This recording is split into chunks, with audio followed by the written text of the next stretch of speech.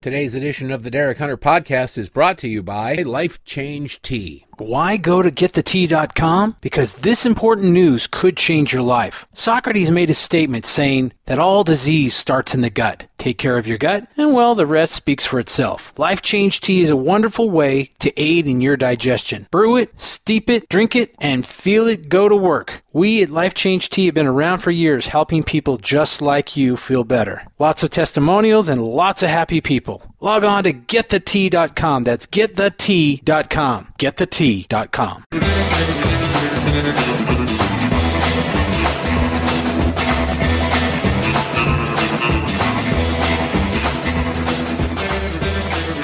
Alrighty, hello again everyone and welcome to it. It is the Derek Hunter Podcast for the 10th day of March 2022.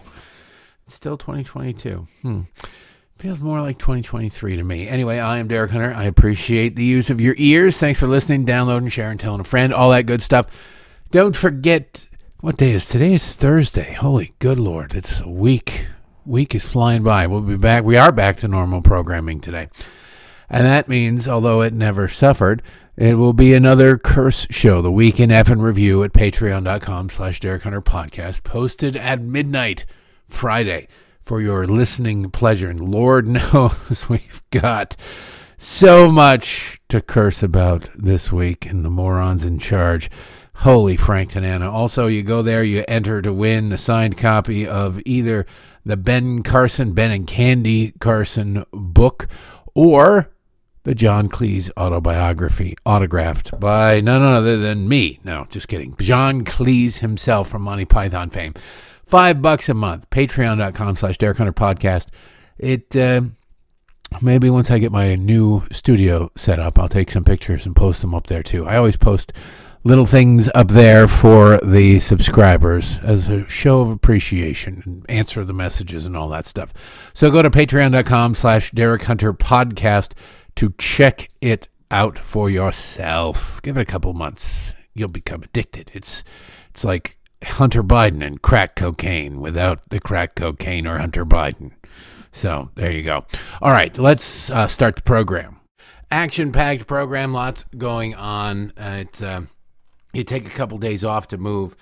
And first of all, I took a bath last night. It's glorious. But you sit there and you go, what's going on in the world? And you know there's a lot going on in the world, but your whole life is consumed with putting things in boxes and lifting them up and taking things out of boxes. And are the cats going to freak out? And the answer always is yes. And so, although they're calming down now, seemingly. So you sit there and you lose track of what's going on in the world, and you take a look and you go, oh, it's the same stuff going on in the world. It's the same song, different band, different thing. And so we have to talk about the latest updates on the Russia situation with Ukraine. The United States has finally done the one thing that could make a difference on Vladimir Putin, that is ban Russian oil. You have to wonder what took so long. And then you go, okay, I know what took so long. This should have happened before. This should have at least been threatened before. A lot of saber rattling and chest pumping before the invasion of Ukraine, these sorts of things. Remember, the Biden administration said, we're going to use, sanctions as a deterrent. And then they never actually implemented any sanctions that mattered, at least to Putin or to people directly around him. And especially the economy as a whole. So then when the invasion happened, Joe Biden said, well, I never meant that it was going to be a deterrent. Like, what the hell are you talking about, dude? That's all you said. It was like you had Tourette's. It was Pavlovian in your sanctions, deterrent, sanctions, deterrent, sanctions, deterrent. You don't get to say now, we never know. I was just kidding about that. So they've now gone to the sanctions, the bans, the actions that will actually make a difference. Or actually, I don't know that it will. Putin, I think, has lost a step. I think he's gone mad. I don't think that it's chemical. I don't think it's a deterioration of the brain in the way that Joe Biden's brain is deteriorated. I think it's more that Vladimir Putin has nobody around him who can say no. One of the most important things in anybody's life, especially people in power, and especially people with a lot of money and power, is having people, not just one person, but people around them, multiple people around them who can tell them no. And that won't get their heads cut off. That won't get sent to the gulags or anything like that. But people who can be, just if you're sitting there going, you know what, I think I'm going to invade Ukraine. And everybody around the table goes, well, that sounds like a capital idea. I love that idea. I wish I'd have thought about it. This weekend, I was talking to my friends about how I'm going to go invade Ukraine. So this is perfect. If that's all you hear when you say something, you are being ill-served. But the problem is when you hear that long enough, and it starts with the small things, it starts with the laughing at your jokes that aren't really funny. It starts with the, boy, boss, you look great today, when you don't. No, man, you're the best. And all that garbage. It starts with the little things, and then it grows from there to the point that there's nobody who can say no. There's nobody willing to say no. It's like, oh my God. Somebody maybe said, maybe we should think that through a little bit, and they disappeared. And so that's it. And every bad idea is met with cheers. And so what do? You get more bad ideas. There's no refinement of any ideas. There's no thoughts of, hey, maybe we should think about this a little bit more because last time things went wrong. No.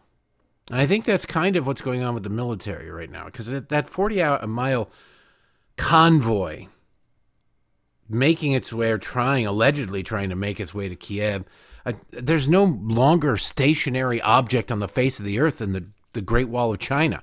How is this thing not moving?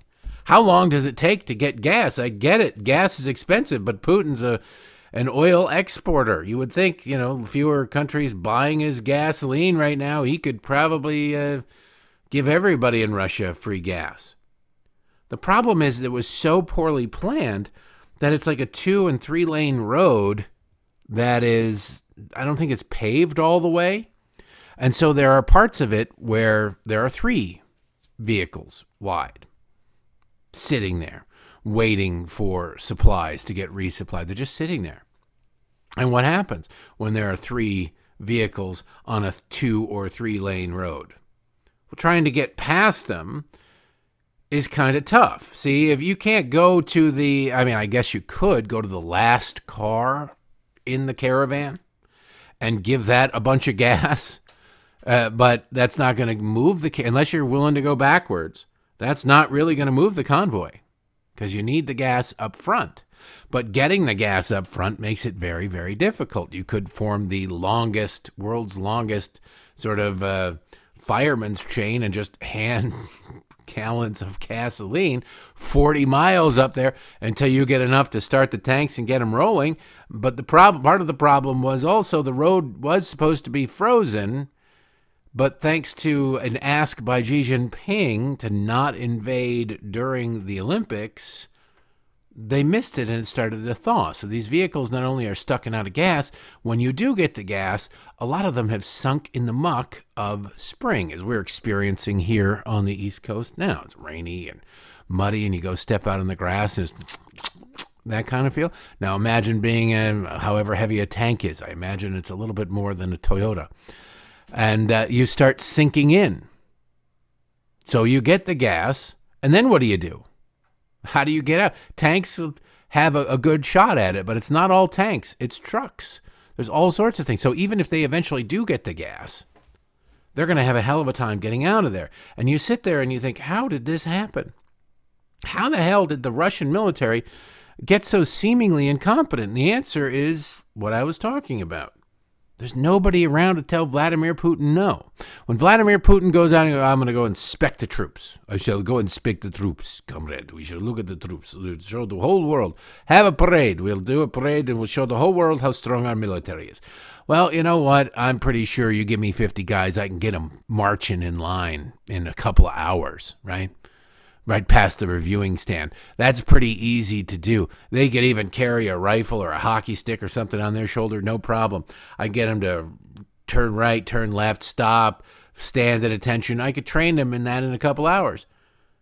Getting them to do anything beyond that, complex military maneuvers, breaking up into platoons and fighting a ground war, probably take a little bit longer than that. There's a good possibility that the Russian military simply isn't up to the task. That the Russian military, it's jerkish as Vladimir Putin has been over his tenure, they've really only rolled into Georgia and Crimea and a couple of small places where there really was no military resistance to speak of. So their victories were overwhelming. So against nothing. It's like, yeah, me and a whole bunch of professional football players beat the hell out of this Pop Warner kid team of 12-year-olds. It was a slaughter. It was, 97-12. Don't ask how they got 12 points. But that was what it was. Like, oh, okay, that's interesting. But should you really be... Does that tell you anything about your team's ability? No, it doesn't. Remember during the Gulf War, either Gulf War, what were we told? The Republican Guard over there, those were the creme de la creme. Look, the Iraqi military is nothing to sniff at. They rolled into Kuwait with anybody could roll into Kuwait. You could get off the plane in Kuwait and probably command and demand the surrender of the Kuwaiti government, and you stand a pretty good chance of getting it. But the idea that the Iraqi military was something to be feared because of the Republican Guard's reputation in fighting Kuwait and Iran. Maybe this also tells us something about Iran. I don't know. Maybe they're all as weak. We seem to have the only military that trains for actual combat and can execute those combat missions when the politicians allow them to, which is a big, it's not an if, but a big when, because our politicians don't often allow us to. We got into the quagmire in Afghanistan and Iraq, not because, we met overwhelming resistance and boy, it was just so tough to fight. No. Muqtada al-Sadr, or whatever the hell his name was in his mosque running an insurgency, and we couldn't go into his mosque. Why? Oh, because we'd upset the locals. Oh, so he can kill Americans willy-nilly, but if we set foot in a mosque, or they can shoot out from the mosque, but we can't shoot into the mosque because, oh my goodness, these people whose country we invaded might be upset. Well, you know what? Take the hit. Blow up the thing, kill the bastard, and say, sorry about that, and we'll help you rebuild your mosque if you want. Here's money. Go ahead, rebuild your mosque. Maybe, just maybe, don't let your mosques harbor terrorists. That might be a good message to send to terrorists, is that there's no safe harbor for anybody simply because somebody declared these four walls better than other four walls or different from other four walls. But we didn't. So the reason we had problems in our military is the politicians back home scared to death of what their polling numbers will be and how the footage and the media. I think the biggest mistake in our wars actually was the transparency. Just being perfectly honest. The embedding. Remember, they're all these journalists were rushing to be embedded in the Iraq war and in Afghanistan. They want to be embedded with the troops. And they got along with the troops well, but they were not the troops' friends. They were never the troops' friends. They never should have been there. They never should have been there at all. We don't need to know exactly what's going on until we've won. Then you can go back and do an autopsy if you want. But the most important thing is that we win. It is not win the hearts and minds of people there or win the hearts and minds of people here. It is win the physical battle. Kill more of them until they stop fighting, or kill all of them so they can no longer fight. That's the purpose of the military, not to win hearts and minds and build schools and all of that. They can do that in their downtime after you've decimated the enemy. But that's not how our politicians let our military fight, which is sad, pathetic, dangerous, and all of that. Over in Russia and maybe Iran, we don't know about China yet, but I'm sure China's watching what Russia's going through with keen interest. And there's no amphibious assaults yet, but I can tell you that they're paying attention to what's going on in their supply chain issues, because these countries have big militaries. Big militaries don't necessarily mean effective militaries. Russia has not been, I suspect with all the corruption over there, not been keeping their military in tip-top shape a top priority. Why? Why bother? They have a big enough military. They're messing with the Balkans. They're messing with former satellites. They're messing with small provinces of smaller countries. You can take those. It's like picking a fight with Ohio. You got this thing. You don't have to worry about it. So they're not ready for serious resistance. They're not capable of handling it, maybe. I don't know. I hope I'm right. I think when Putin wants to see the troops, he sees the best troops. Whoever's in charge of the troops says, get me the best, get me the most in shape, hide the fat guys, hide the people who are lazy, the ones who can't change a tire, get rid of them, bring in the good ones, and then, all right, look at these troops. Now let's make a propaganda video. Let's make sure that the people who don't trip over their own feet are the ones in the video and the other ones aren't. Because I've seen some videos of the Russian military and thought, these guys are pretty badass. These guys are pretty badass. And then you sit there and you look at the POWs who've turned themselves in, and you're sitting there going, that guy's like 48. Looks like he drinks, I don't know, a 6 to a 12 pack on a Friday night. Not exactly the hardened dude climbing the fence, the 10-foot fence in about a half a second that you see in these promotional videos. He might be a crack shot, who knows? But it's not what it was billed. You know, the kids in Red, the Wolverines in Red Dawn could easily take this guy. So that could be what's going on over there. I don't know. It would be nice if that's what's going on over there. But if that's what's going on over there, you can count on Russia discovering this, Putin making some heads roll, which might actually cause some of those people whose heads would roll, who've been hiding this from Putin, to go, we need to make a move on Vlad before he discovers that we've been lying to him. That's a problem with corrupt government, is you take the money, you take the power, you take the equipment, and if everybody's stealing, if you're working at a retail store and everybody's dipping into the till, why don't you? What's going to stop, aside from your morals, what's going to stop you? So if the government of Russia is corrupt and you see all this corruption in the military and you say, all right, well, I can sell these, or I can take this money, I can do that, I can overbill, you can do all sorts of things. And for the longest time, you get away with it because nobody expects your troops to be able to do anything, to be able to drive a straight line into a country and make sure that everybody has enough gas. And suddenly they go, oh, man, we got to get in there and make sure that we drive in this straight line and have enough gas, and we're not prepared for it. Leaves a mark. Maybe, we should have taken this lesson about Iran from Iraq. If Iraq fought to a stalemate for like 9 years, 10 years, whatever it was, with Iran, with the people we simply rolled over in a long weekend, maybe we overestimated Iran. If Russia can't roll into Kiev inside of a week, let alone 2, then maybe we've seriously overestimated Russia. Now, the difference being Russia has nukes. So, the wussy, the giant wussy is only so much of a wussy because he's crazy and he's got nukes, whereas Iran, thank God they don't have nukes yet, although Joe Biden's trying his damnedest to get them to him. I don't know. It'll be interesting to see what's going on over there when it all shakes out and when we have a chance to look back on it. Of course, I don't have any faith in this government being able to make that kind of analysis just because, well, they're kind of stupid. I'm going to play you some audio now from the President of the United States. Apologize in advance, Joe Biden. I feel like it's elder abuse every time you play something from this guy.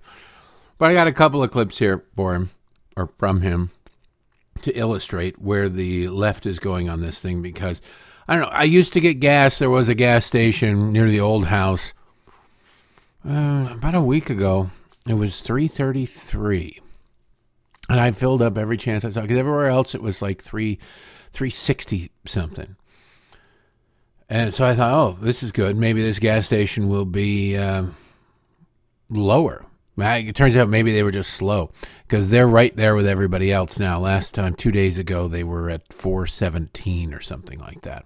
It's to the point that I no longer feel compelled to get gas. I can just go to another station. I can go anywhere, and it's pretty standard. I haven't been out last 2 days, so maybe it's gone up even more. Wouldn't surprise me. We're apparently at a new record for national average. Congratulations, Joe Biden and Kamala Harris. Just as the media always says, you're historic. And it's the historic vice presidency of Kamala Harris, the historic presidents. Everything they do is historic. You notice that nothing Trump did was considered historic. I mean, they never referred to it, oh, this is a historic meeting, a historic this, a historic that. They just didn't really use that word. But every time it's a historic solid PM this morning for the President of the United States, the Miralax has really kicked in. Like, oh, wow. Congratulations, Joe. You're such a big boy. I mean, yeah, you messed the bed, but hey, baby steps. And that's how he walks when he does his business in his pants when he's with the Pope, his baby steps. But it's so ridiculous that they just talk, a historic visit to the southern border for the vice president. Why? Why is it historic? It just is. A historic this, a historic that. Well, historic gas prices. They've hit historic highs. You don't really hear that word negatively when referred to a Democrat. All-time highs, things like that, yes. But not historic. I think it's pretty historic because it's self-inflicted in many, many ways. But in his announcement that he was banning Russian oil, which I don't have a problem with, I think it was long overdue. He should have done it, and the only reason he didn't do it before was he was hoping to avoid any political consequences from even higher gas prices. So either you want to lead or you don't want to lead. I don't care which, just you don't get to do both simultaneously. So just listen to him in his little speech yesterday where he didn't take any questions. He sort of waddled off quickly, couldn't answer any questions. Massive implications of what he's doing for the American people. God forbid he answer any questions off the cuff about that. But here he is, calling it a Putin gas hike.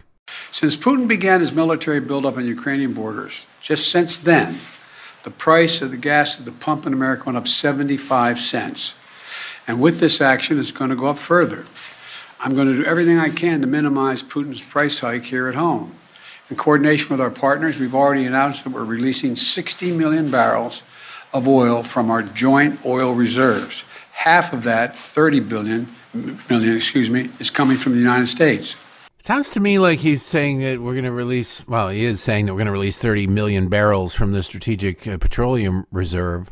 Fine. But to the world? Are we releasing it to the world? Why in the hell would we release it to the world?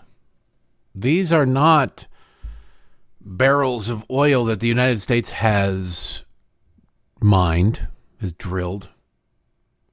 These are things that the United States has purchased and held in case of emergency. It's already paid for. Not saying you shouldn't dump it out for free or what have you, but we sure as hell shouldn't put it on the open market for the rest of the world to consume, should we? No, we absolutely should not. It's not going to make a whole lot of difference, but it could make some difference, especially if it is explicitly and expressly kept here in the United States of America. Sold at the price that it was purchased at, or something like that, so we can recoup that money. So it's not a loss for the government, but it's not a profit-making industry or enterprise for the government or oil companies, who would eventually be the ones who'd buy it, presumably. It doesn't say. It doesn't get into it. It's just calling it Putin's gas. Since Putin invaded, it's gone up 75 cents. Okay, what about the other $1.25? What about the other $1.25, Joe? Before, that had nothing to do with Putin, that had to do with inflation, that had to do with your mismanagement, had to do with your canceling of pipelines and ending of drilling leases and everything like that. What about that? Anything to say about that, Joe? Any concern about those things? No, not really. It's kind of weird. It's kind of weird. Isn't it? It's as if he forgets, well, he might forget sometimes, that he is president of the United States. Just true. Now, when the president lies, well, let's listen to the president lie before we explain the president's lies, shall we? He went on to talk about how his policies have nothing to do with oil prices or cuts in production. It's already kind of established that's a load of BS. But listen to the president try to make this declaration. Look, let me be clear about two other points. First, it's simply not true that my administration or policies are holding back domestic energy production. That's simply not true. It's simply not true. He doesn't go on to explain how it's simply not true. He just declares it. And for the most part, for liberals, that's good enough. It's simply not true. It's simply not true. Yes, as I've said a million times, the price of oil is in the futures market based off of what it will be selling for, what it's worth, what it will cost in the future. You're buying barrels of oil. It's not going into gas tanks today. In many cases, you're not even buying actual literal barrels of oil. You're buying future barrels of oil, the oil futures market. You're speculating on what the price will be in the future. And when you have incompetent politicians like Joe Biden running things, you can speculate that the worst case scenario for consumers will probably come to pass. That being said, the actions taken by a government that will impact not only the immediate short term, but the long term, something the governments in general never think about, have impact. They matter. So if you cancel all future and all existing leases, oil drilling leases on federal lands, that's going to have an impact, not today, because there was no oil coming out of the ground today on those things, or all offshore drilling in the future. It's not today, but the future. Well, guess what that does to future prices, right? When you cancel drilling in Anwar, when you cancel the Keystone XL pipeline, I'll say, well, it wasn't even pumping any oil. Right, no, it wasn't. It was just approaching that. It was getting to the point where it could have soon, and now it won't. So what was already factored in there in the price of oil at one point when Trump had approved the Keystone XL pipeline was, hey, we're going to be getting oil from this, getting this oil to refineries to make it into gasoline. So that impacted the price of gasoline. Then you take that away, and guess what? That impacts the price of oil and impacts the price of gasoline. It has everything to do with Joe Biden's policies. Now, this is the way the media is soft-pedaling it. Bloomberg, they have a reporter, Paul Tahasha, I don't know how to pronounce, doesn't matter. His headline, Biden administration is misusing facts on oil permits, API says. They never do a direct fact check.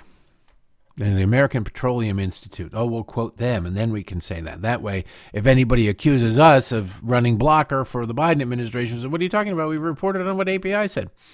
So the head of the biggest U.S. oil lobbying group says the Biden administration is, quote, misusing facts when it claims the industry has more than 9,000 federal drilling permits on which it can drill to boost supply and ease soaring energy prices. Mike Summers, the chief executive officer of the American Petroleum Institute, who was in Houston Monday for whatever, blah, blah, blah, said the industry is using higher percentage of federal offshore and offshore leases than at any time in the past, and it's continuing to increase production to meet surging demand. The Biden administration has repeatedly pointed to the number of approved but not tapped drilling permits on federal land when questioned about how the U.S. production can rise and what the federal government can do to help. Quote, there's a fundamental misunderstanding of this administration as to how the process actually works. There is no misunderstanding. That's what Summers said. There is no misunderstanding. They know what they're doing. They're hoping the American public doesn't know what they're doing. They're hoping the American public doesn't become educated. An uneducated consumer is the best voter for Democrats. Quote, just because you have a lease doesn't mean there's actually oil and gas in that lease. And there has to be a lot of development that occurs between the leasing, then ultimately permitting for that acreage to be productive. I think that they're purposefully misusing the facts here to advantage their position. Well, no feces, Sherlock.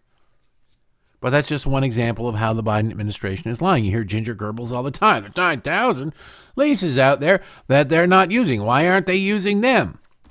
You got a lease for a plot of land. Guess what? There's no guarantee there's oil on it. You got to go out there. If there is oil on it, you can't just go. It's not like you just bought a Slurpee and you just slap a straw in there and start sucking away and going, yeah, this is great. We got this all figured out. No. It takes some time to do these things. Now, you try to sit and do that. What's important? while the government is suing you constantly, while the government is out there threatening you, while the government is empowering left-wing environmentalist groups to sue you on behalf of trees, on behalf of animals. And you go, well, all right, we can maybe start pulling some oil out of this place if it exists in about 5 years. Not saying we shouldn't do those things. I'm a big fan of drilling in Anwar, and we were told for 30 years that we wouldn't see any oil out of there for 10 years. Well, we're 30 years on. We ain't seeing any oil out of it because the Democrats continually said, you're not going to see any oil out of Anwar for 10 years.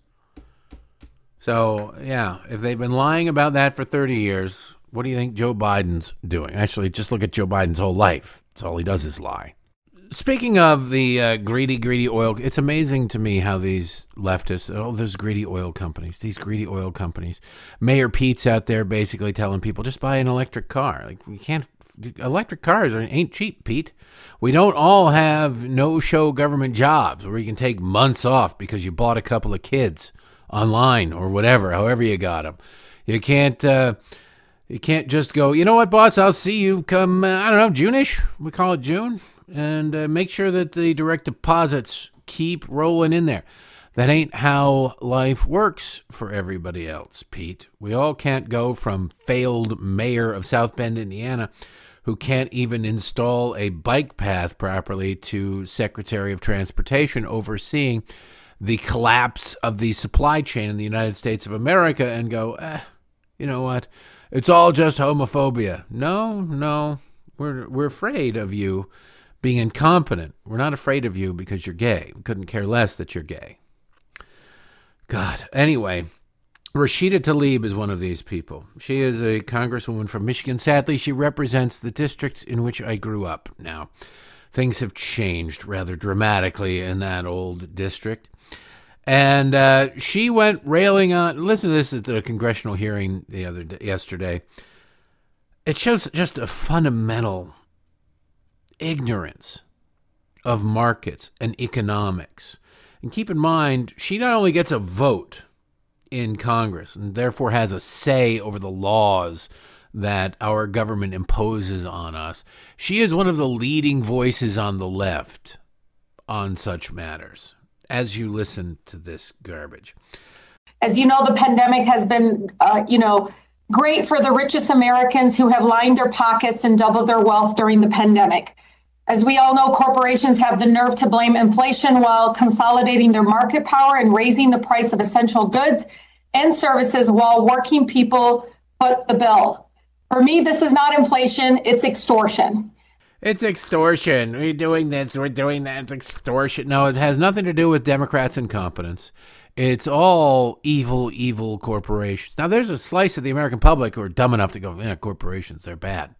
They are the people for whom, like Matt Damon movies are made for.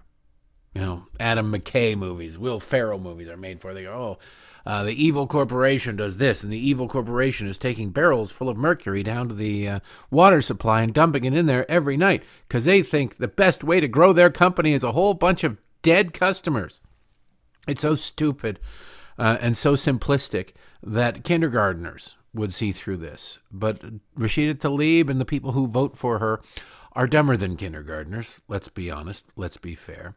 And so we're dealing with their lies constantly, and they are prevailing in a lot of ways. Oh, it's those evil corporations. By the way, the rich got richer during the pandemic. Yeah, they did. They did. Anybody who had money in the stock market, if you had it in, the obvious stocks like Amazon and Target, the stores that were allowed to keep open, and even there was a lot of money to be made in the stores that were the chains that were damaged during the pandemic because it was an artificial damage. They'd come bouncing back. There probably still are pretty good bargains out there. But these Democrats won't allow you to take, say, 2% of your Social Security money and invest it in the stock market, like those rich fat cats. Because Jeff Bezos didn't just have a Brinks truck come dump $10 trillion on his front lawn. His value, his net worth is in the stock price of Amazon. Amazon stock, I think, doubled, if not more. If you had put $10,000 from the money that the government has taken from you in the Ponzi scheme known as Social Security, you'd put anything, taken any of that money, if you had been allowed to take any of that money and put it in Amazon stock at the beginning of the pandemic, you too would have more than doubled your money. Isn't that weird? These elites making almost $200,000 a year won't allow you to do that because they think intelligence has to do with income. They think if you're making $50,000 a year, you're far too dumb to know how to protect yourself against these scams and buying the next pets.com or whatever. They know best. Government knows best. Meanwhile, they're investing in stocks like crazy and getting rich. And here you are sending them back to Washington, D.C. like a sucker. Maybe they are right. Maybe a large swath of the American people are dumb. I hope not. Shifting gears, I'll play some audio from Joy Reid. Because, of course, the left had to make this about race. And it goes to everything we've been talking about. Joy Reid is, of course, a horrible person. She's just an awful, awful creature. She sees race in everything. It's kind of funny. She's the woman who's like, oh, Kyle Rittenhouse is a horrible racist. Why? Because he shot 3 white people? Like, no. It's just racist. Okay. She went on a rant yesterday talking about how people only care about Ukraine but don't care about Yemen because they're white and they're Christian. Some people, maybe. But I don't know that it makes it racist, especially when the left is yelling at you if you're not Chinese and you're eating Chinese food and saying you're a cultural appropriator. So it's hard to feel sorry for these leftists or feel any sort of kinship with these leftists like this. But I just want to point this out and how absurd the left has gotten when it comes to this and how far they take it. It's judging. Listen to it. As the world watches the devastation unfold in Ukraine, nearly 4,000 miles away, another crisis is deepening that we don't hear much about in the U.S., and that is the war in Yemen. The coverage of Ukraine has revealed a pretty radical disparity in how human Ukrainians look and feel to Western media compared to their browner and blacker counterparts, with some reporters using very telling comparisons in their analyses of the war. But we don't need to ask ourselves if the international response would be the same if Russia unleashed their horror on a country that wasn't white and largely Christian. Of course, we know that Joy Reid wouldn't care about a country that was white and largely Christian being under attack because everything she cares about has to do with race. But I would also point out that as horrible as the situation is in Yemen, you have to apply the same rational logic to it. A civil war in Yemen is awful, but it matters to whom? It matters to the people in Yemen, does it not? And anybody who has family in Yemen, I suppose. But otherwise, is there a risk of a wider regional or worldwide conflict? Does one of the factions in the Yemeni civil war have world domination aspirations? Maybe, but are the likelihood that they'll be able to fulfill it next to nothing? Yes, that would be true. The likelihood that they would be able to fulfill those ideas is next to nothing. So while it's horrible, and we should be doing everything we can non-militarily to try to discourage and bring about an end to that war in Yemen, who cares in the geopolitical sense of the term? If Russia marches across Ukraine, then Russia would be controlling and have their military butting right up against Poland, which is a member of NATO, which opens up a whole can of worms about our mutual defense pact. You see, and you also have Vladimir Putin with a very large army, maybe feckless, but still large, and a willingness to keep throwing bodies against an enemy, because why not? And you begin to see that it's a little bit different than a horrible civil war in Yemen, right? If you don't see it, then I can't help you, Joy. Joy Reid can't see it because Joy Reid doesn't want to see it. Joy Reid only wants to see race. That's all she is. That's her whole gimmick. That's why nobody watches her garbage television show and why she's a horrible, horrible person. But to sit there and say, well, that's they only care about this because it's white Christians and it's not black and brown people is so stupid as to almost be unworthy of comment. But it has to be commented on because she is on a major television network. And people watch that and people believe that. What is the national security interest for the United States or anywhere about a civil war in Yemen? Quite frankly, would we have any national security interests in a civil war in Canada, aside from keeping it from spilling across the border? I don't think we would, quite frankly. But if Russia invaded Canada, then we would have a vested interest in that because it would seem as though it would be a hostile move towards us. That's the difference here, Joy. I understand you're named ironically, and the only way they could have named you more ironically is to name you Smart instead of Joy. But it matters. It matters, and it has nothing to do with skin color. I want to shift gears because I didn't want to talk about Ukraine all day. I saw this morning. Tom Bevan, who is the co-founder of Real Clear Politics, good dude. I've talked with him a bunch of times, hung out with him once, did some show for Fox's streaming service with him once up in New York. He's tweeting this out, and this is, since some people were doubting this, he then had the receipts. He brought the receipts. He said, last night my fifth grader told us his vocabulary words for science class this week. And this is the Chicago area. I don't know what suburb he lives in Chicago, but it's up in Chicago.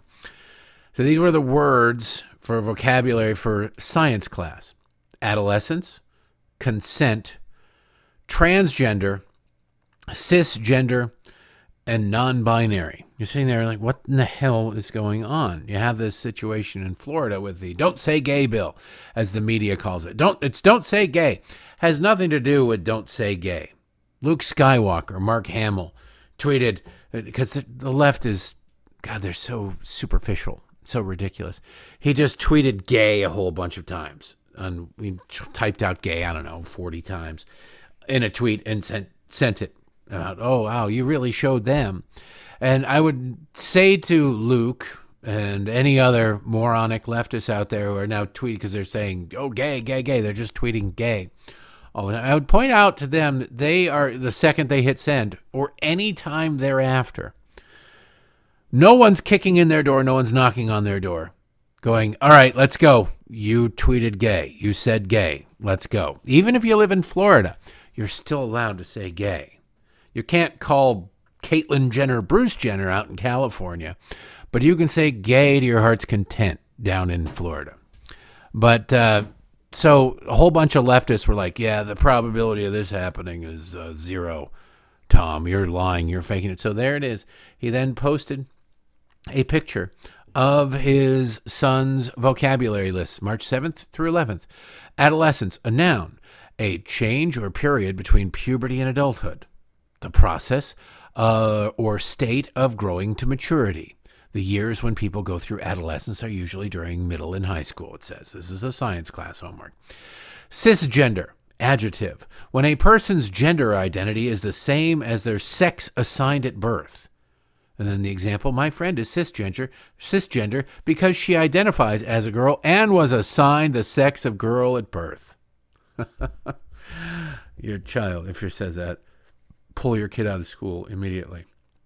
Transgender, adjective, when a person's gender identity is different from their sex assigned at birth. Their example, my friend is transgender because she identifies as female, but her sex assigned at birth was male.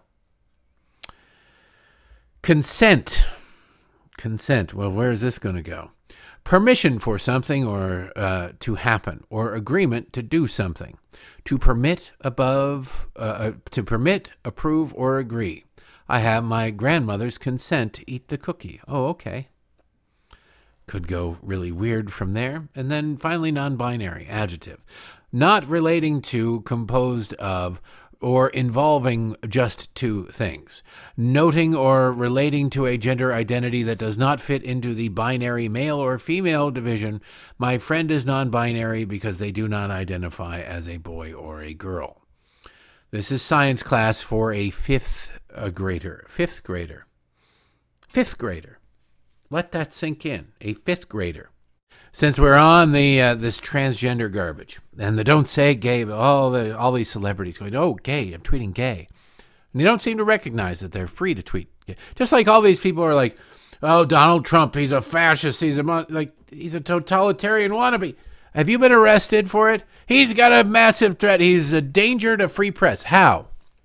What has he done? Did he do anything? Did he do something? If he did something, I would be right there with you if he actually did something. But upsetting your sensibilities isn't something. I don't care about your sensibilities, you leftist, whiny little babies. But I want to, before we get into I'll save that for a second. The Don't Say Gay bill just says that you cannot talk about these issues. You cannot bring them up. You cannot teach them and not bring them up. Teach them. Indoctrinate children to anything related to sexuality in kindergarten, first or second grade. That's it.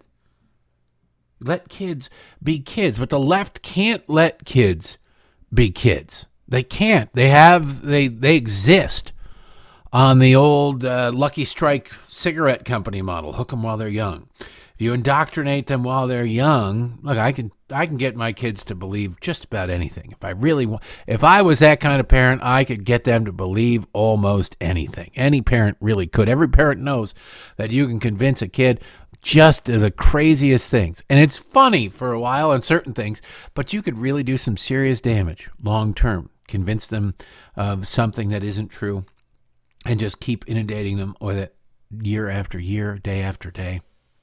You don't do that because you're not a jerk. The left wants to do that because they need justification. They need external justification for their existence. That's the problem with so much of the left. That's the problem with all of this gender identity garbage, is you're looking externally for validation of your existence, and you're never going to find it. It doesn't matter how many people bow to your whims. Oh, you get a real warm feeling going, oh, they're now referring to me as they, them, or Z, or whatever kind of ridiculous pronoun you created, and you're super proud of yourself. But in the morning, you're just as hollow and empty and vacant and void as you were beforehand, because it's meaningless. It's superficial. If you don't have it in you, you're never going to have it in you. You're never going to be able to put it in you. That's getting dirty, but that's not what I mean. You know what I mean. You're never going to be able to get external validation that matters to you as much as, or anywhere near as close as, you just simply accepting who you are and getting used to it. The left is constantly demanding external validation. They didn't get it from their parents, probably because they were bad people and horrible children. But for whatever reason, they didn't get it, and they're now demanding. It's like Revenge of the Nerds on a worldwide scale, except the nerds are the bad guys. And they're going, oh, you got to respect my pronouns. You will respect my pronouns. We're going to teach a fifth grader about what it means to be gender fluid. Tells you something about the people upset about the Florida law, that they really are upset. First of all, they're dumb and haven't read the bill, or haven't even read an accurate story of the bill. And any reporter who refers to it as the Don't Say Gay bill is just propagating leftist garbage and not reality, not reporting. But it tells you something about these people, that they would believe that. And it tells you something more about them, something more disturbing. Something that I would not want anywhere near my children. That there are all of these adults giddy at the prospect of teaching kindergartners about gay sex, straight sex, any kind of sex. That's what this bill prevents. Teachers. Now, it doesn't say if a kid comes up and says, I have a question, teacher, that the teacher has to then shove the kid in the closet and run away and immediately call a union representative. No. It means that teacher, as part of the curriculum, can't bring this garbage up. You can't use vocabulary words that I can't even repeat right now. That's what it does. They're lying about it because the left has to lie. That's all they have is lies. But imagine all of these adults. If they don't know, they're just spreading ignorance. If you want to be generous and say, hey, look at that Mark Hamill, that Luke Skywalker, he doesn't know what he's talking about. If he does know, then he's giddy at the prospect of teaching sexually explicit things to kindergartners, first graders, and second graders. I don't know which option is worse. People speaking authoritatively on things that they have no firsthand knowledge of and are completely ignorant of, but then that's the entire cable news model. Or a whole bunch of perverts who can't wait to talk about sex to kids. Meanwhile, I started to do this a while ago, and we're going to do it more often, these lunatics on the left who post their TikTok videos. And they're just demented. And then it gives you a peek behind the curtain of their mind, the thin veneer. It's not even a curtain. It's like a tissue paper. And the desperate, desperate cries for acceptance. And this is exactly what I mean by a desperate cry for external validation. If you exist and you're comfortable with who you are, you don't give a damn about what the rest of the world thinks. You certainly don't need to post videos telling everybody, these are my pronouns, and this is what I do, and this is how I am, and you look at you, and you got 15 different spikes through your face, and you clearly have, like, hair that shows you that your parents either beat you too much or not enough. I don't know which. I had that hair. My parents beat me the right amount, but I was still just rebellious. I didn't go into this stupidity. But this lib of TikTok feels compelled to let the world know this. This is all of these people. This is the insecurity. They go, the world needs to know. I need that external validation. I will post a video of myself wearing a G-string, even though I'm 700 pounds, or somebody who could never make it through an airport metal detector with all the metal in their face going, this is my gender story and this is true. This person is basically doing that. There's not that many spikes through their face, although there are plenty of spikes through their face. Purple and black hair, bad makeup, nail polish that is 3 different colors, not every other nail. Somebody spent some time. Each fingernail is 3 different colors. And this is a message of your typical leftist Democrat voter in what they think the world needs to know. Not this, but that. Here's a gender-inclusive tip. Instead of referring to someone's sex at birth as biologically male or biologically female, instead use assigned male at birth or assigned female at birth. The emphasis being here on the word assigned and that it was the doctor who made that decision. And the assignment might align with how the person feels about their gender identity, or it may not. An important distinction because this honors the fact that trans people are who they are. Oh, it honors the fact that trans people are who they are. And God knows, all I want to do when I get up in the morning is honor the fact that transgender people are who they are. I don't know about you, but my feet don't hit the floor before my first thought is, boy, how today can I honor that trans people are the way that they are?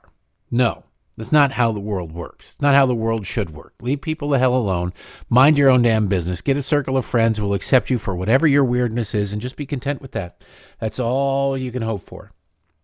This idea that you're going to force everybody else to, well, here's how you talk about gender inclusivity. Here's how you talk about telling somebody to go take a long walk off a short pier, okay? Now, this may seem like a distinctly American problem, but it is not. One of our major exports in this country is victimhood and this insane wokeness that needs to be destroyed. And so we go over to the United Kingdom.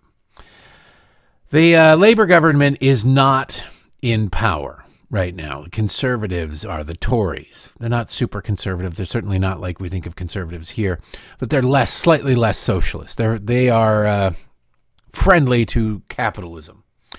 As such, they have shadow governments, which are ministers and things that are members of parliament who would be in these positions if their party were not a minority party. One such is the Shadow Equalities Minister, Annalise Dodds, plural, or with an S at the end of it. She was on the BBC and she was asked a very basic question about gender, and she couldn't answer it.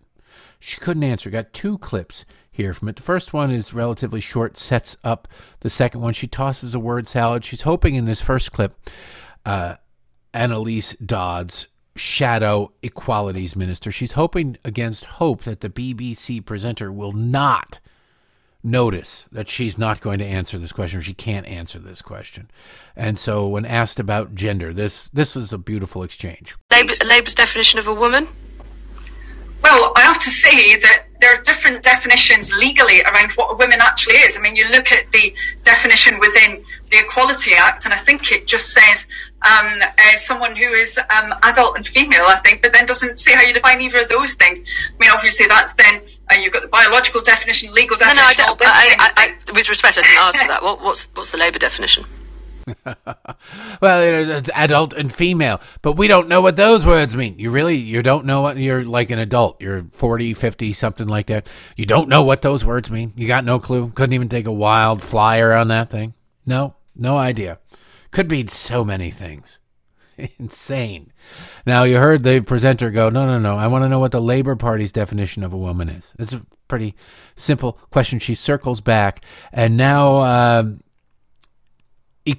Shadow Equalities Minister Annalise Dodds tries to explain what the Labour Party's definition of a woman is. It's a mess. It's a word salad. I wanted to play the whole thing just because I want you to hear the pretzel that leftists twist themselves in over the monster that they've created.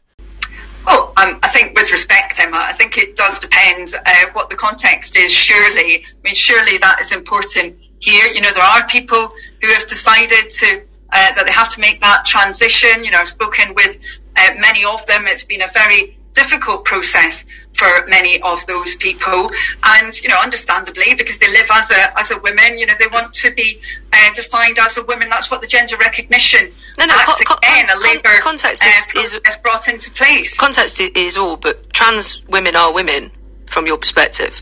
Is that right? But then when you come to the Equality Act, and you know, I'm not going. No, you're just Shadow Women and Equalities Minister. I've been asked this by about 8 messages here, and I'm just trying to clarify, because the government's been very clear it's not going ahead in England with the process of self-identification. So that's why I'm asking you. Well, I don't think the government has been very clear around many aspects of this. But when it comes to the operation of the single-sex exemptions, you know, that is spelled out within the Equality Act quite rightly. I mean, when it comes to sport, for example, you've said that you can have single-sex. Sorry, if I can just finish, you can have that single-sex exemption, for example, if that's necessary for the safety of participants in sport, or if it's necessary in order to ensure fair competitions. That is spelled out within the Act. You know, I think it's really important that we're actually looking at what the legislation. I've read it out. I've read it out several times, and I'm sure I will continue to do so. She has no clue. She can't define what the word woman means to the Labour Party. No clue. Not a single clue. It's like, how do you do that? How do you do that as a human being? How can you do that? How can you talk for that long and say nothing? Whatever a man is, you can say a woman is whoever feels like a woman. That, you know, in today's day and age, that would be enough. You just have to say it. It's not true, but you could say it, and the presenter at the BBC would be perfectly fine with that. She couldn't even bring herself to do that because they're so terrified that they created this minefield that even they're terrified, horrified, frightened to death of having to navigate, that they don't know how to do it. Now, the irony of ironies is the day after that disastrous interview. Maybe it was even the same day. It was International Women's Day. International Women's Day, ladies and gentlemen. So I hope that you're all you women out there had a lovely International Women's Day. It was yesterday. And so, as the Shadow Equalities Minister, Annalise Dodd released a video celebrating International Women's Day. She can't even define. You just heard 2 minutes of her struggling to define what the hell a woman is. How can she celebrate International Women's Day? I don't know what a woman is, but congratulations to women and anybody who feels like a woman, except if you're a woman who feels like a man, or you think that would be your muffled message on International Women's Day, you would be wrong. It would be wrong. It's as if ServPro came through and wiped clean everything. It's as if it never even happened. Listen to her message on International Women's Day that she put out on social media. Today is International Women's Day, a time to celebrate the victories women have won in the fight for equality. Labour governments have been a key part of that fight, radically improving support for women in their work and family lives. We are the party of the Equal Pay Act, the Sex Discrimination Act, the Equality Act, the Minimum Wage and Sure Start.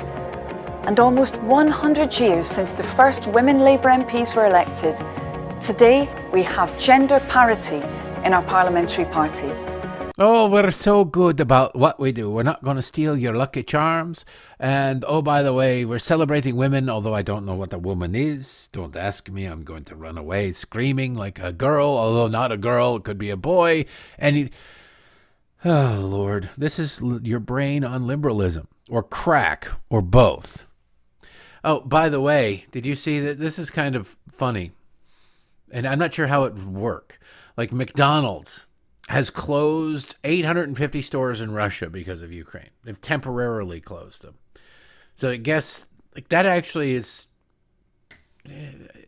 It's a joke here. I'm not sure I want to make it. I won't make it. It's more of a thing like, well, now they're not going to get diabetes. Like, how is that? Punish Russia by keeping the McDonald's open, huh? Keeping the Coca-Cola flowing. Keep that. The KFCs they've pulled out. I don't know if does anybody in Russia even know what the hell Kentucky is when it comes to KFC? But if they do, they can't get KFC chicken anymore, at least for now, which is just really, really weird. It's virtue signaling. I don't think they're making... It's like the Disneys, when they said Disney, we're going to not release movies to Russia now because of the outrageous actions that they've taken. Like, well, how much money was the Russian box office for you? It wasn't much. Right now, actively, China is committing genocide against the Uyghurs. They've got, 2 million people in jail, in re-education camps, in concentration camps, working them as slaves for the benefit of many of these companies or parent companies or companies that these companies have stock in. And, Coke and Pepsi ain't pulling out of China. No way. Disney ain't not releasing its movies in China. McDonald's is not shutting down. However, I'd bet it's more than 1,000 locations inside of China. What you're witnessing, look, I'm in favor of it. Anything that helps the Russian people feel the pain and become educated on what their government is doing and maybe leading to them to stand up to their government is a good thing. Anything that hurts the economy and therefore hurts Vladimir Putin is a good thing. But all the credit that these companies want for doing these things is undeserved, wildly undeserved, because they're all actively engaged with China in a way that is much deeper, much more important, and ain't going anywhere than they are with the government of Russia. This is virtue signaling. Now, there's a place for virtue signaling. It's virtue signaling, sending a message, and hopefully that message will be received. I'm not discounting that. I'm just drawing the juxtaposition between the way they treat Russia and the way they treat China. Now, again, China's messing with its own citizenry. But still, evil is evil, right? Or isn't it? By the way, Ilhan Omar, it's kind of funny. They're going to vote to ban Russian oil. Ilhan Omar said that she will vote against voting to ban Russian oil. Said, according to the headline, quote, citing the devastating impact on the Russian people. And the funny thing is, Ilhan Omar has voted to strip funding from the Iron Dome missile defense program in Israel. Full U.S. nothing. She wants it stripped. She doesn't want the Iron Dome is a whole bunch of rockets that we make and we sell them to Israel. She didn't want that. She wanted it all shut down. She wanted it all shut down, actively shut down. She was happy with that because it would have led to the deaths of countless Jews. But when it comes to the devastating impact on the Russian people, that is apparently a bridge too far for Madam Mary's her brother, or whatever the hell she's being called to this week. And oh, by the way, just to show you how unserious this whole thing is, you sit there and you think, well, our government's very serious, taking this seriously. No. In a story dated yesterday from the Hill newspaper, President Biden will request $2.6 billion for foreign assistance programs that will promote general equality worldwide. He announced on International Women's Day on Tuesday. That's right. That's it. Promoting equality, promoting gender equality worldwide. $2.6 billion for gender. We are $30 trillion in debt. We're on the verge of a possible war with Russia. Our military is more interested in pronouns than anything else. And Joe Biden wants $2.6 billion for gender equality. I want to shift gears a little bit more domestically back to my birth state of Michigan. I don't bring this up because it matters in the grand scheme of things. I just bring it up so in the hope. It seems like a futile hope sometimes that these politicians, these people running for office, and yes, if you're running for office, you're a politician. If you're elected to office, you're a politician. It doesn't matter as I'm not a politician. Okay, well, the second you run for office, you're kind of a politician. And then if you win, you're definitely a politician. Just saying. But I want to just illustrate this because A, it's stupid, and B, it demonstrates how the media works and the different ways that the media works. If you remember Todd Akin? He was running for Senate in Missouri back in, what year was that? 2010, I think it was. I don't know Todd Akin. I never met Todd Akin. I think he was a member of the House of Representatives before he was running for the Senate. And he made a comment that was so just wildly stupid that there was no real pulling up from it. He said that, talking about women and abortion and rape, he said, well, if it's a legitimate rape, a woman's body has a way to shut down so it doesn't get pregnant. It's biologically stupid. It's politically like there's nothing remotely smart about it. It's stupid on every level. It's a 7-layer dessert of stupidity right there. And so he ended up, I don't remember if he dropped out of the race, whatever, he lost. He was just terrible. He was wildly stupid. He tried to cover for it, but there was no good way to do it. And you've got to be a special kind of stupid to think that. Like, honestly, to go, oh, yeah, no, the body shuts. Don't worry, if it's legitimate rape. So you're saying that every woman who's been raped who got pregnant was secretly into it? It wasn't legitimate senator wannabe? And that became a massive issue for every Republican. It was 2012, because I remember now, because Mitt Romney had to answer for Todd Akin's stupidity. And then there were a couple of other people who'd said something really stupid. And Mitt Romney was always asked, what do you think? Will you denounce this? Should Todd Akin drop out of the race? Should you force Todd? Will you force him off the ticket? Like, you can't. The media was just stupid. There are a lot of Democrats who say wildly stupid things, offensive things, racist things, constantly. And they're never held to account for it. The way I put it is every Republican is responsible for whatever any Republican says, and no Democrat is responsible for anything any Democrat says, including themselves. Well, in that example, we have another Republican saying something stupid. There is a guy named Robert R.J. Regan in Michigan. He's running for a state Senate job. He's probably going to get it. But it just lets you know that maybe either get smarter, RJ, or maybe find a better candidate to challenge him. And I get it. I get what he's trying to say here. But this guy is famous because last election cycle, his daughter tweeted out, like, for God's sakes, whatever you do, don't vote for my father, when he was running for something. And he ended up losing that race. His daughter, his teenage daughter. Now, I don't have teenage daughters yet. I'm sure it's a chore. My dad told me that raising girls is easy until they're about 12 or 13. Then they think they know everything. and they're miserable to be around. And then when they're like 18 or so, they come back to normal. I don't know yet. When I experience that, I will know. But maybe that's what happened with Mr. Regan. I don't know. But he was on a podcast, and he's making, and his argument is, I'm making an analogy. I'm using an analogy. And he is using an analogy. And it's an analogy that kind of applies. But that's not the point. You have to recognize what your opponents are going to do to you. That's kind of important. You don't sell ammunition to your opponents. You just don't. It's very profitable. It's very easy. Don't do it. Politics, you don't do it. What am I talking about? Listen to the analogy that R.J. Regan makes here about rape. That's rape.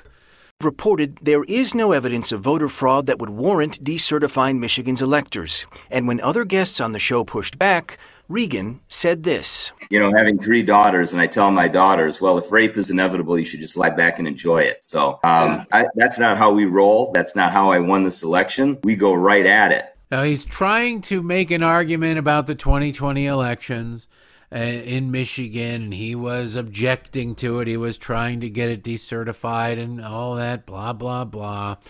And he said basically he's going to fight no matter how lost the cause seems to be, no matter how few facts you have, whatever it is.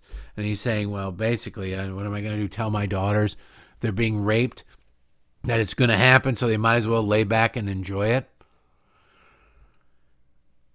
The analogy makes sense. It's dumb, but it makes sense if you really think about it.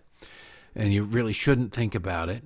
But you shouldn't make that. If you're going to run for office, you have to be smart enough not to make those types of analogies, because exactly what would happen is going to happen. Now, it's not as bad as Todd Aiken, this idea of, legitimate rape versus rape versus non-legitimate rape versus she said no, but she really meant yes, is wildly stupid. And it's way dumber than this. But as a guy who already has his daughter tweeting, for God's sakes, don't vote for my dad, should you really be using your daughter in a rape analogy? No, you shouldn't. Should you be using a rape analogy? No, you shouldn't. That should be your first rule of thumb. Rule number 1, don't make rape analogies. There's nothing analogous to rape, okay? Not when it comes to human beings. You want to talk about the land? Then fine, go ahead. But you want to talk about human beings? It ends right there. You don't bring up your teenage daughters. You don't do this, that, and the other thing. There is no equivocation. Period. End of story. Problem solved. Now watch. This is he's running for state office. So every state Republican in Michigan is going to be asked about this. It just is. This is how it works. The state of Michigan has one of the worst governors in the country, Gretchen Whitmer. She is not super popular, but not super unpopular. Republicans have a chance of taking the state. But you could end up in a situation where in 2012, Barack Obama was not all that wildly popular. Obamacare had made him unpopular. Mitt Romney, not exactly super exciting, but was seen as a viable alternative, an acceptable alternative for Barack Obama because Barack Obama was so bad.